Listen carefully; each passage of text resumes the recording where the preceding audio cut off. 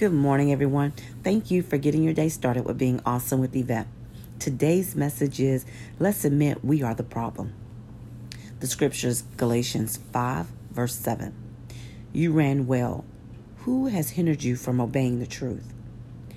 We all like to come up with our own reason for why we're not doing what we're supposed to be doing.